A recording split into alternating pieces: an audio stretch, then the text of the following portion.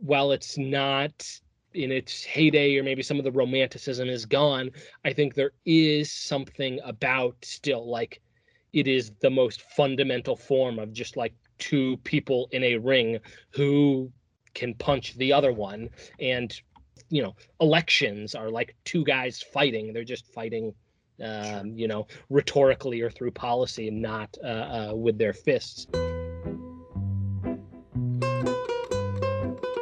Hi, everyone. Welcome to this week's episode of Tourist Information. My guest this week is New York Times sports columnist Kevin Draper. He wrote a great article about the September 11th Triller fight, which headlined a near 59-year-old Evander Holyfield fighting an ex-MMA fighter. Donald Trump and Donald Trump Jr. both called the fight on some alternate stream after Jim Lampley ducked out in protest. I mean, just such a weird event. And Draper just distilled it better than anybody else. So I wanted to talk to him. I've never talked to him before, don't know him personally, but loved just how his brain broke it all down, and it was a fun conversation. So I hope you enjoy Kevin Draper, this week's guest on Tourist Information. So I really enjoyed your article about the September 11th fights.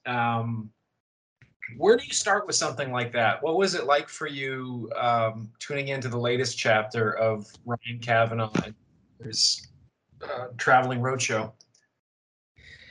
And so I'm, a sports business reporter. And so I kind of started at first from that angle that I am, I like boxing and I cover it some, but I'm not a boxing reporter. And so, yes, I need to cover the fights, but I'm looking at it more from the business angle. And kind of what interests me most about a Triller, a fight like that, is sort of the tension between, is this a real thing? Does this have a real effect on sort of title fights and serious boxing, or to what extent is it an exhibition or kind of a sideshow or something like that? And I think it's actually in some ways easy to deride it as a sideshow. These are a bunch of app guys getting involved and paying to have Logan Paul and Donald Trump and whatever. But also they, went to the purse bid for the Teofimo Lopez fight. And I sort of, as someone that watches lots of sports TV, I think there's some good things about their presentation that maybe is something that kind of more normal boxing can adopt, or look at the camera angles or the lighting or the music between fights or things like that. So I kind of try to come from that angle of, okay, there's crazy stuff happening here and crazy stuff is worth covering, but it shouldn't just be dismissed as like, this is crazy. Maybe there's actual real important things going on here. Well, I interviewed Kavanaugh for Bloomberg, I think just before the Jones-Tyson fight, and I think I had him for an hour. I don't think there was a discernible sentence that he uttered to me that made a shred of sense about what the business plan was, where they were headed, where they were getting money from. It was probably the most unusual interview that I've ever conducted with anybody in boxing, which is quite an accomplishment. What do you make of Ryan Kavanaugh and just Triller in general, since you've been covering them? Could you ask the second half of that question again? It cut out a little bit.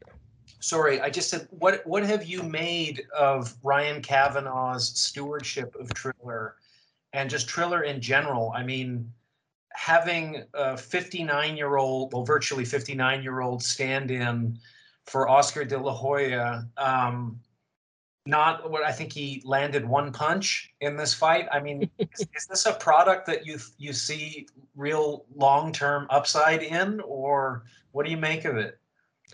Yeah, I go back and forth a lot. And I guess one of the surprising things I've found, sort of just generally talking to people around boxing about sort of this wave of YouTube influencer fights, or, old guys a decade past their prime fights. I expected to hear and see a lot more opposition to it than I did. But but I'm not hearing that. I'm hearing more, hey, this is good. Like, this brings new people into the sport. If, 95% of them go away when Jake Paul goes away, or they're only tuning in because they remember the name of Evander Holyfield from, when his ear got bit. But hey, if 5% of them stay, that's thousands or tens of thousands of people that are into boxing. I think that the the challenge is that many of the fighters, except at the top level, are not particularly known quantities.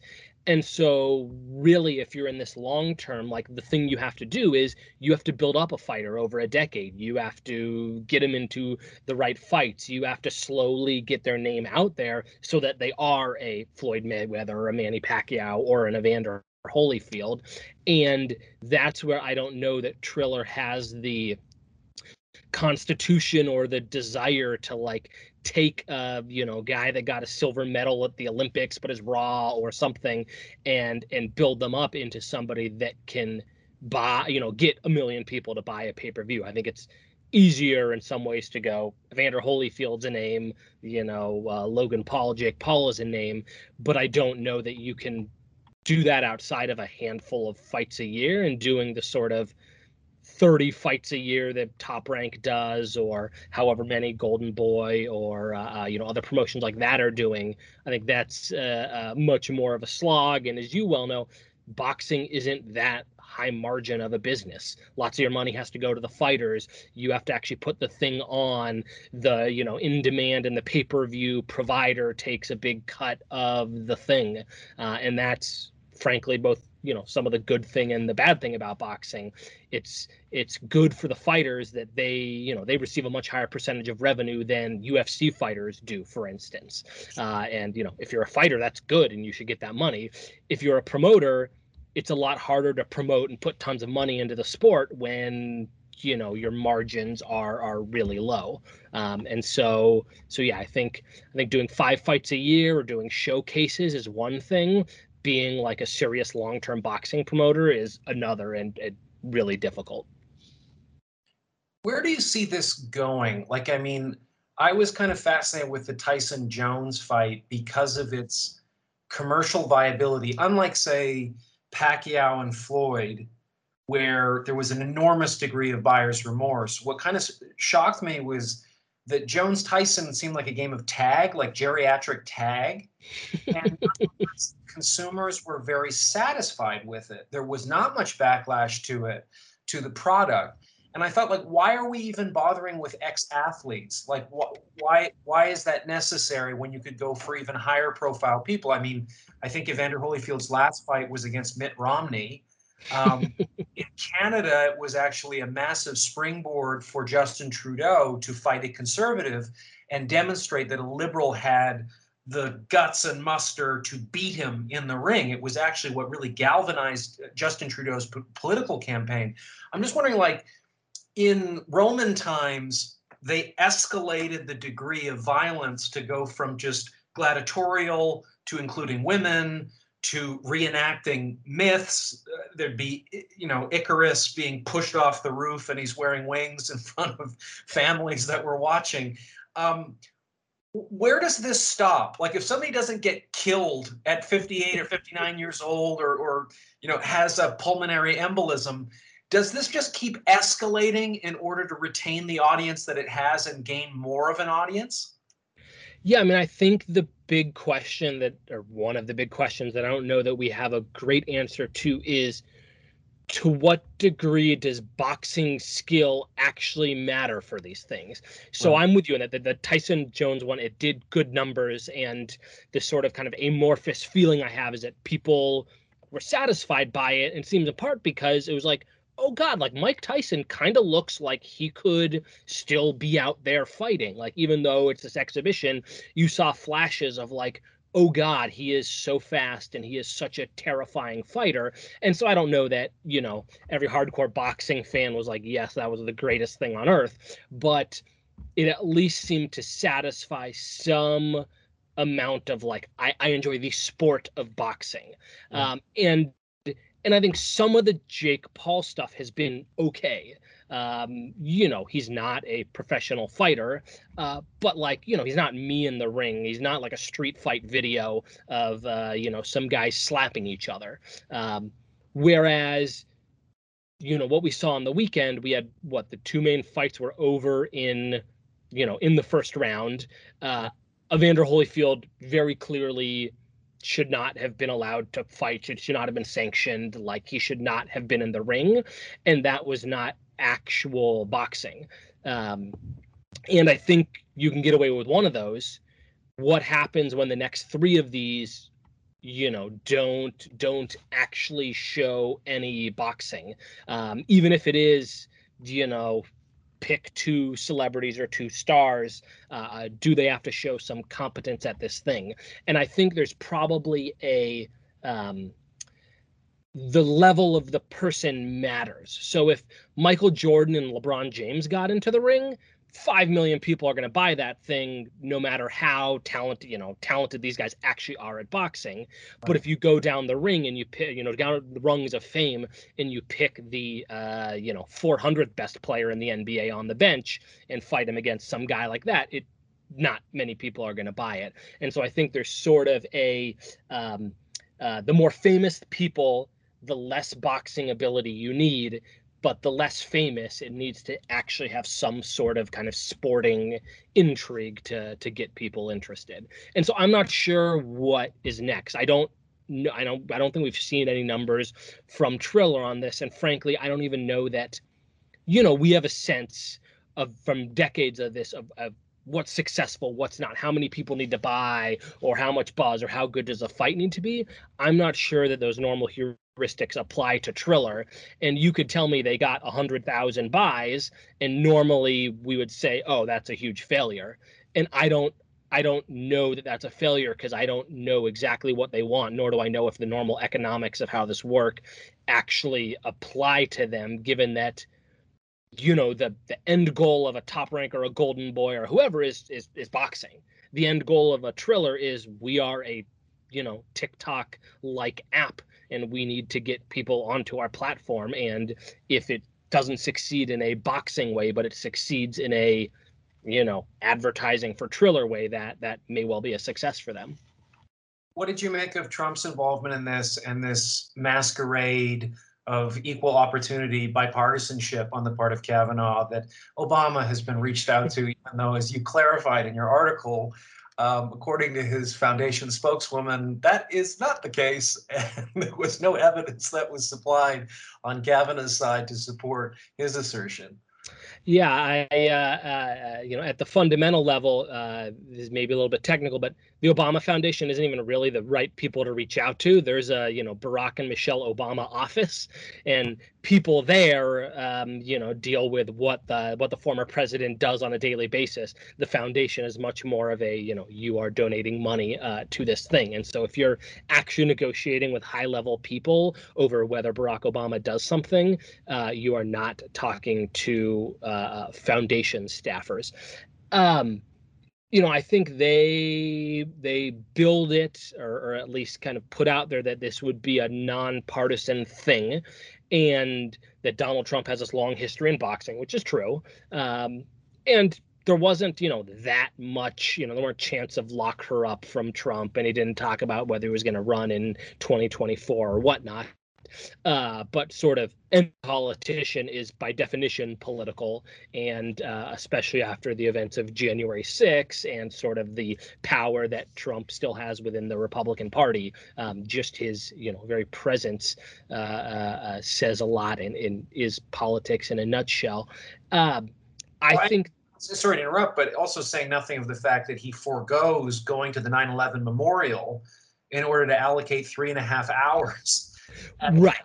Event is an interesting commentary in terms of where he sees the best use of his time. Right. And there were multiple references to the authoritarian president in Brazil, and about how that guy is a great friend of his, and you have Tito Ortiz on the bill, who was a city councilman until recently, and a very sort of in Trump's mold city councilman, which in part is what led to him no longer being on the city council. I think that. For one, it's publicity. It got way more coverage of this thing. It presumably got people to tune in. It got, I was planning on covering this before Trump came around, but that made it even more so to cover it, or more of an incentive to do so. And so part of it, I think, is just sort of a naked publicity ploy. And if you are, and perhaps one with not that much downside. I mean, Trump already sort of is associated heavily with, maybe not heavily, but with Triller. He has an account on Triller, and he sort of talked about it, and this became a thing last fall when the kind of Trump administration was pushing TikTok's Chinese owners to divest the American portion of TikTok, and the American TikTok CEO, Kevin Mayer, now of DAZN, stepped down at the time. It's actually something that divesting, we haven't seen much about it in the last 9 months, and still the American version is owned, or the data is owned by the Chinese version. But all that to say, Triller has sort of already decided we are in the business of sort of aligning with Donald Trump. And so in that way, them deciding to do it 9 months later after he was involved in their app, I think isn't surprising.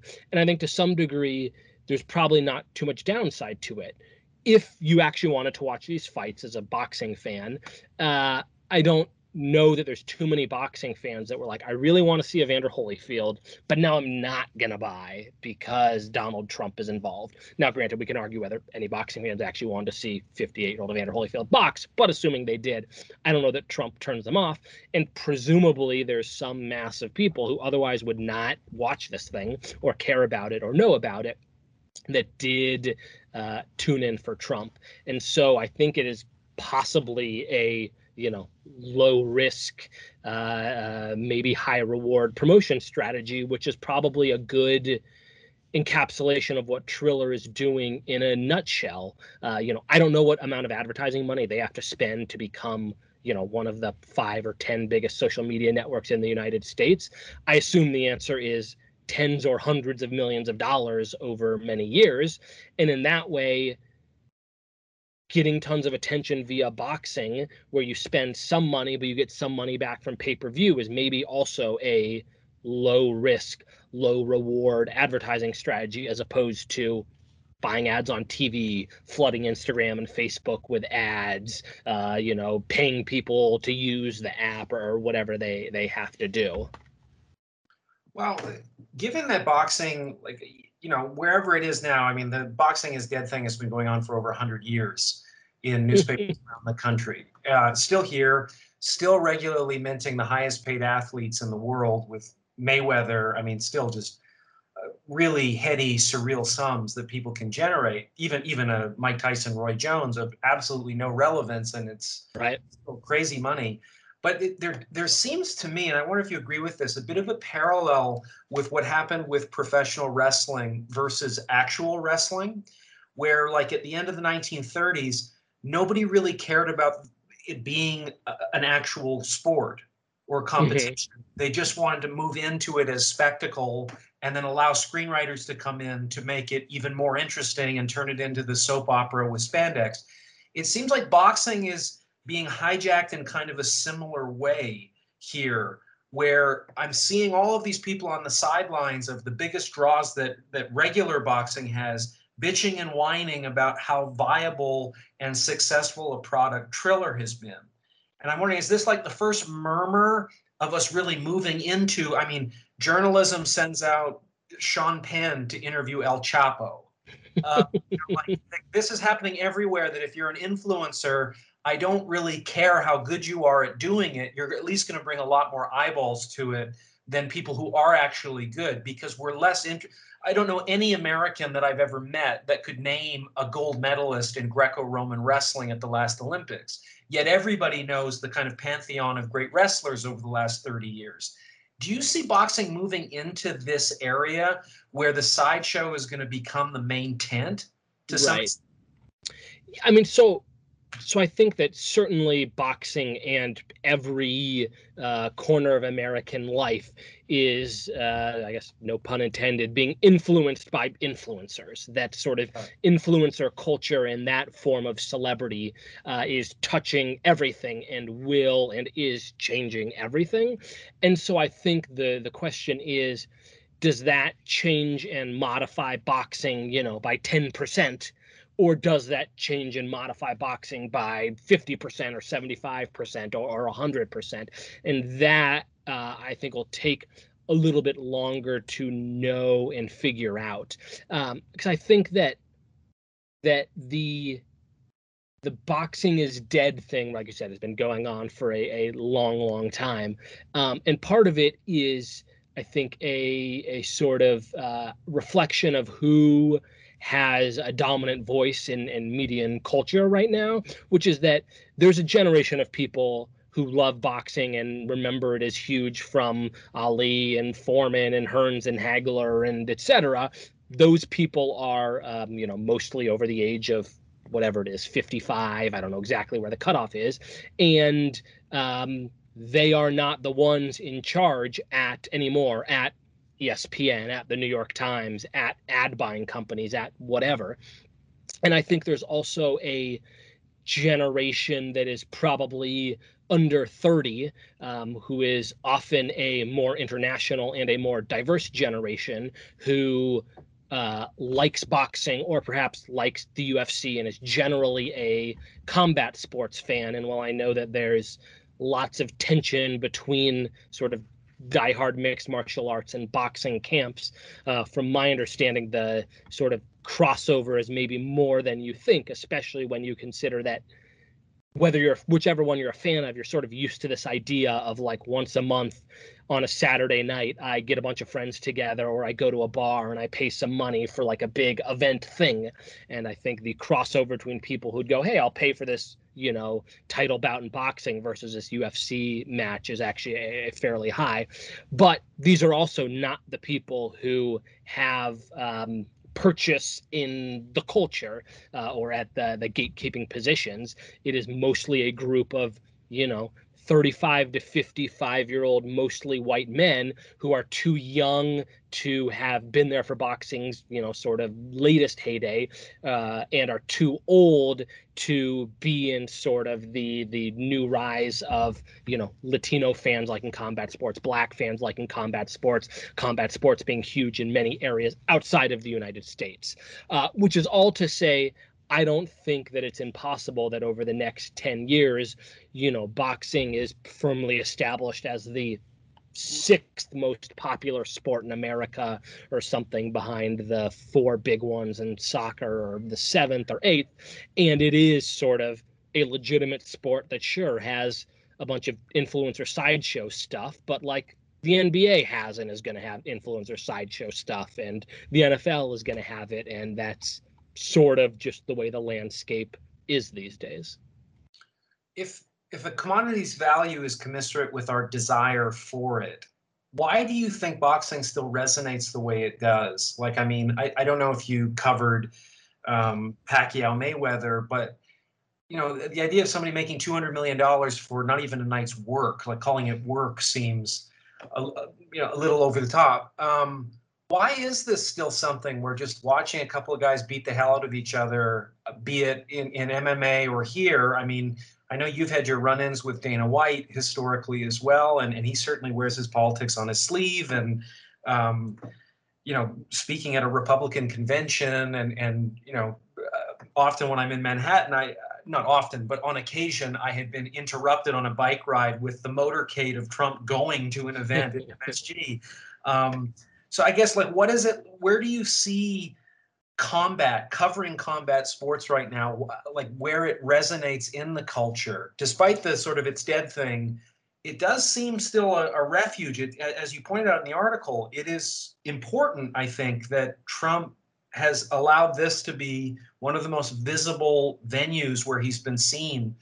after his presidency. Right, right. And I think, going back to kind of what you said at the beginning there, it is notable that, Pacquiao and Mayweather made whatever the exact figure is, $200 million. It takes LeBron James 5 years to make that amount of money in the NBA. It even takes Lionel Messi and Cristiano Ronaldo, I don't know, 3 years, 2 years, I don't know their exact salaries at this moment. But you are right that boxing can still generate these huge sums. And I think a lot of some of the stuff is just economics. It is that a few boxers make a huge amount of money. If you look at world soccer, how many soccer players make a living playing soccer? The answer is tens of thousands of people across the world. How many people make a living at boxing? It's, a couple hundred or whatever the number is at any given time. And so some of this stuff I think is not necessarily a commentary on the popularity of one sport or the other, but it's just sort of the kind of the way it is structured economically and how that distributes money. But you are right that 5 million people, or 4 point whatever million people paid for a pay-per-view, and even the Jones Tyson 1.5 or 1 point something. And if you put that on regular TV, we would assume that thing is getting 5, 6, 8, 10 million people. It's getting a NBA Finals type number. And so I think that's a lot of the reason why the boxing is dead stuff is so dumb, is that clearly there are still lots of people interested in the sport. How they can or do not pay for it or whatnot is different from whether they are interested in or they want to follow it. And I think it while it's not in its heyday, or maybe some of the romanticism is gone, I think there is something about still, like, it is the most fundamental form of just like two people in a ring who can punch the other one. And elections are like two guys fighting. They're just fighting rhetorically or through policy, and not with their fists.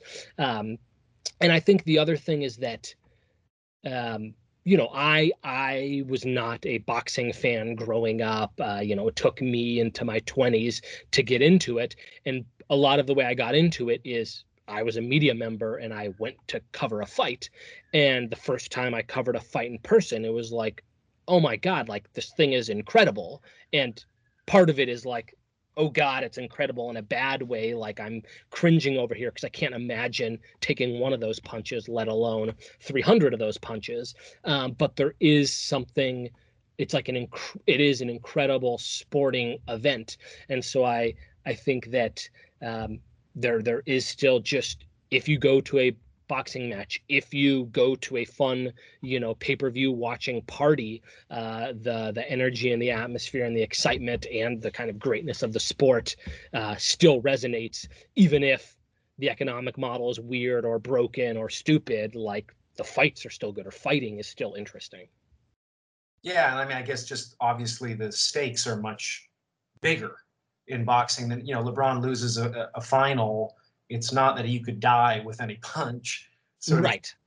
But yeah, and similarly, there's, if it's done well, it is a, maybe not a Super Bowl, but it is a playoff game.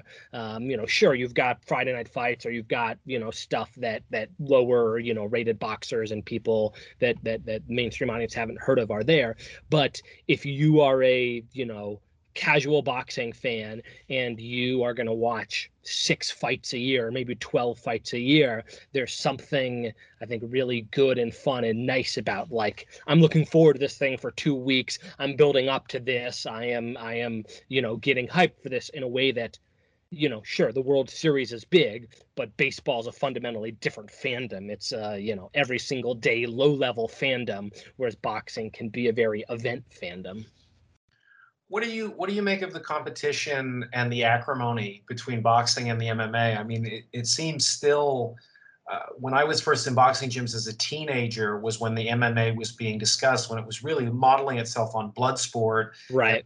and that sort of thing. And I wondered at that point, like, does this have a hope in hell of ever gaining sort of pushes in a mainstream kind of way? And yet, what they established with Ronda Rousey, I mean, I can't think of another example in any sport where from the owner saying, I won't have women fighting, to the woman being the biggest transcendent star that the sport has ever produced, that's bigger than sports. I mean, she became a national, if not international, icon, despite the fact that when she was exposed with the most recent two losses, there's been this kind of reevaluation of how good was she when there Right. really was world-class competition, and all these comparisons to Mike Tyson and everything, and now Joe Rogan having a bigger audience on a month-to-month basis than all of CNN put together, on the back of being a commentator for this sport.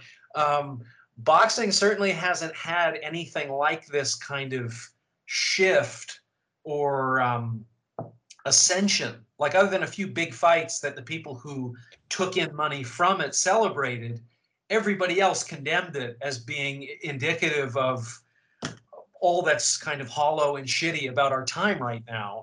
Right. Lauding movies that nobody wants to revisit. That's Right. sort of the thing.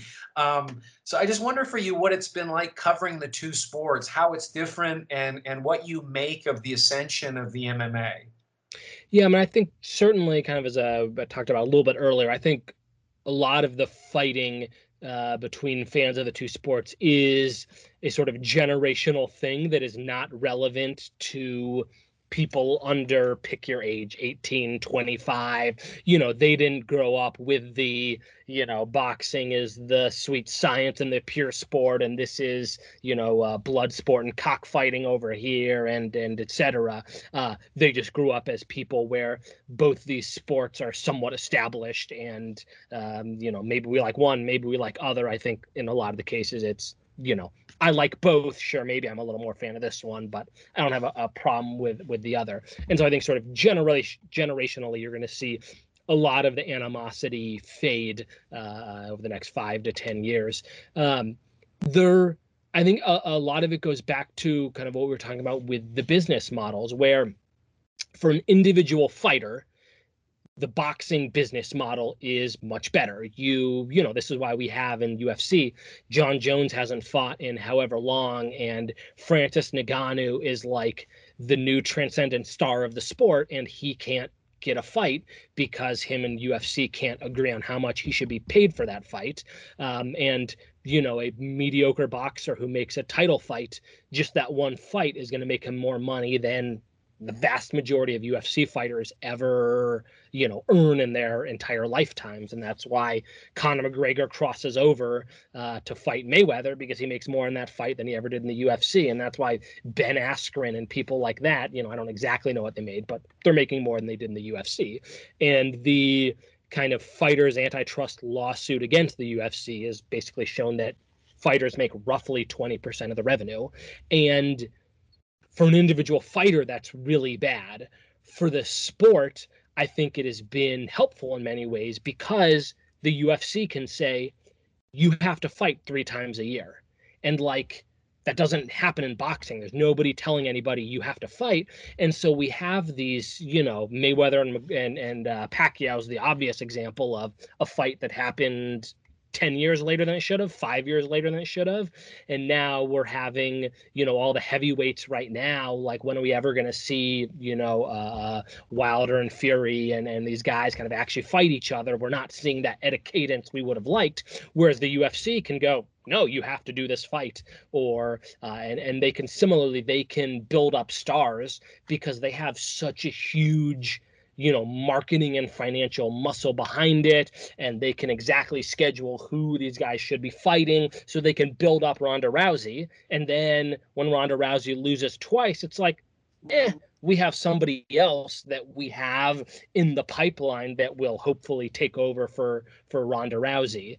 And so that, for that sport, is probably good. And for a fan, if you don't care about the livelihoods or anything like that, it's like, the UFC's got a good fight for me every month.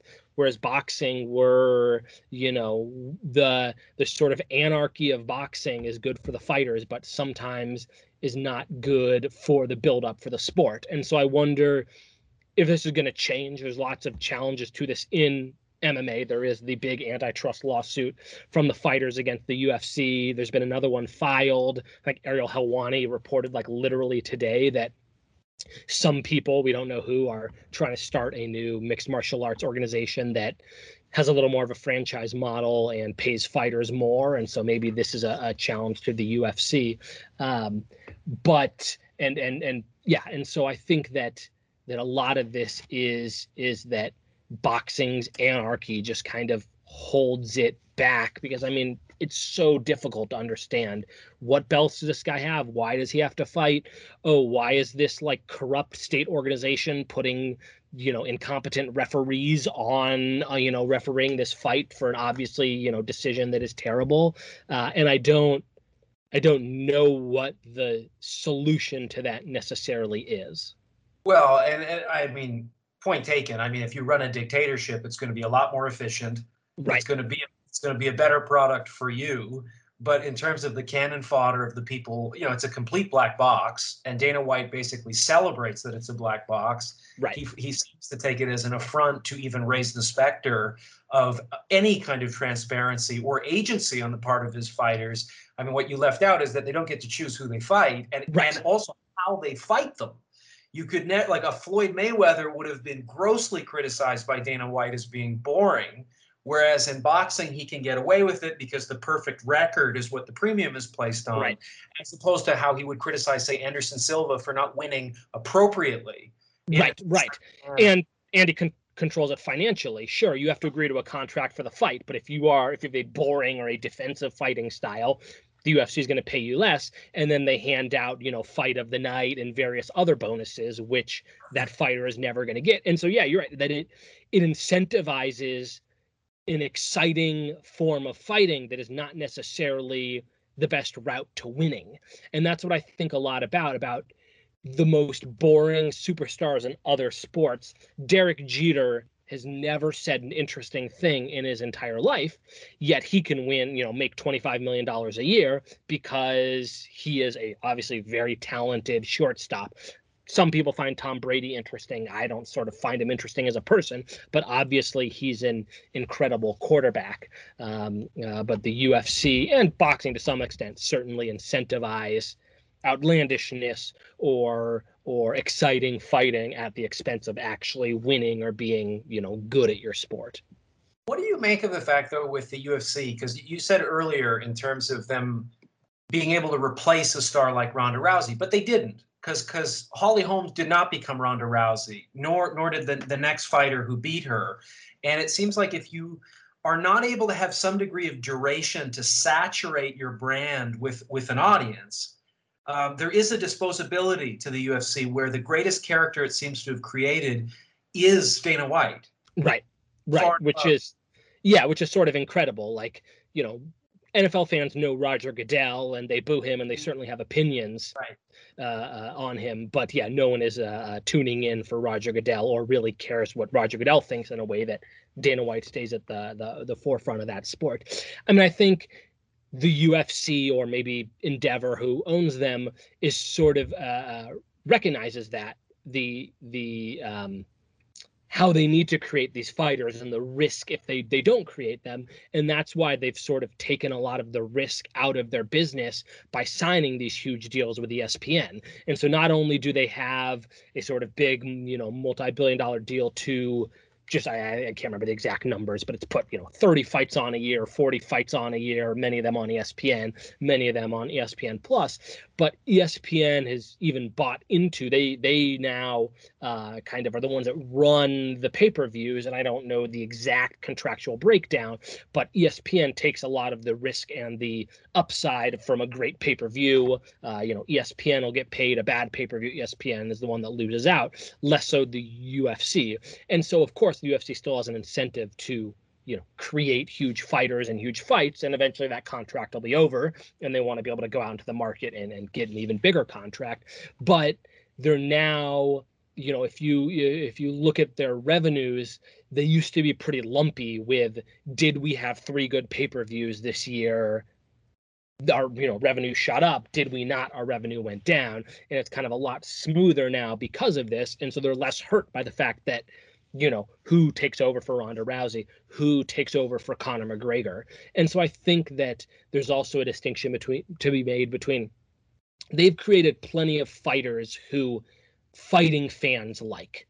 There's lots of guys that UFC fans like, and women the UFC fans like, that are good, that you tune into. They have not done as good of a job of creating a crossover star in the way that McGregor and Ronda Rousey are. I think Ngannou could be that person, but that's just one man's opinion. It's not who knows what'll actually happen there. But so I think they need to do it less, and you can still have a very successful business being the fifth biggest sport in the country, or only serving the people that are already at combat sports events and already are combat sports events, even if you don't create the kind of person who can make a bit part on Fast and the Furious and like have the mainstream audience know who they are. In your view, just last question, I was doing a piece when WME purchased the UFC, and a friend of mine who's a boxing manager of many world champions made the point when I was asking about, was this a good purchase? He said, well, maybe, but all indicators seem to suggest they may have just bought MySpace. And I, immediately had a title to the piece. They just bought MySpace, which the UFC did not appreciate when I was interviewing some of the executives who were there. But I wonder, in your view, they are definitely trying to laud how much money was invested. Do you now see this as a good investment, like in terms of the indicators of the overall health? Like, what are the bellwethers of the UFC's long-term financial situation? Right. So there's, for one, there's a big wild card here, which is that antitrust lawsuit. In theory, the fighters could win. I think it's $4.6 billion in this lawsuit. And if they win $4.6 billion or anywhere close to $4.6 billion, that is a massive, massive problem and a loss for UFC and Endeavor. If they settle the lawsuit for $100 million, that's a bummer, and the UFC wishes they didn't have to, but that's the cost of doing business.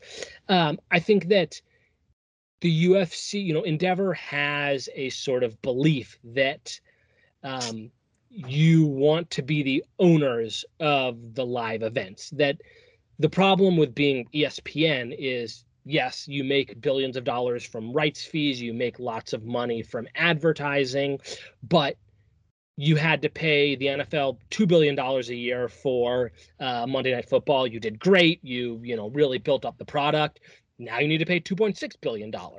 And they're paying the NBA, between them and Turner, I think it's $2.6 billion a year. When that deal is up in a couple of years, I'm sure the NBA is going to be asking for more money. And so the problem with not owning these sports is, the one time you have a great deal and you make lots of money on it, whenever that deal is up, the league is going to come back and they're going to say, great, you have to pay us tons more. And now the margin that you made there is just disappeared. And so Endeavor has the belief that we want to actually own these things. We want to own the UFC and be the one selling to ESPN. We want to own pro bull riding and sell it to CBS, maybe has the media rights to that. They own fashion events and all sorts of sort of live event and other stuff. They bought the company that owns the rights to like 20,000 Super Bowl tickets, so that they can be the one to sell these multi-$1,000 packages built around the Super Bowl and make money there. And that is not a short-term strategy. When they pay $4 billion for the UFC, and I don't know what the UFC's profit is every year, but let's say they did great and they made $200 million, we're talking whatever that is, 16 years, 20 years to earn back the amount of money they spent on this thing. And so I think it's a long-term bet that the value of the rights are just going to keep on going up across sports and across live events. And by being the owner of these things, you are going to be the one to profit from that. And so far, that seems to be right. The NFL just made a huge extra amount of money. The NHL rights just went for a lot. The SEC went from getting $60 million for the game of the week to $300 million for the game of the week. And so if that is the case across sports and it continues to go, then this is a great bet. If the antitrust lawsuit wrecks them, if the cable and TV industry just completely collapses much faster than people think, and you and I are looking at our phones or on Netflix instead of buying pay-per-views or instead of tuning into ESPN, then it'll have been a really bad bet. And I sort of historically have been the sports rights bubble is going to pop person at some point. I've mostly been wrong. The value of these things have mostly continued to go up. And so now I'm hesitant to think that there has to be a ceiling on these things. And maybe they are just going to keep going up for the next decade. Fascinating. Thank you so much for your time, Kevin. I appreciate it. Of course. Thank you for having me on. I enjoyed it. All right. Talk to you soon. You have a good one. Bye-bye. Bye-bye.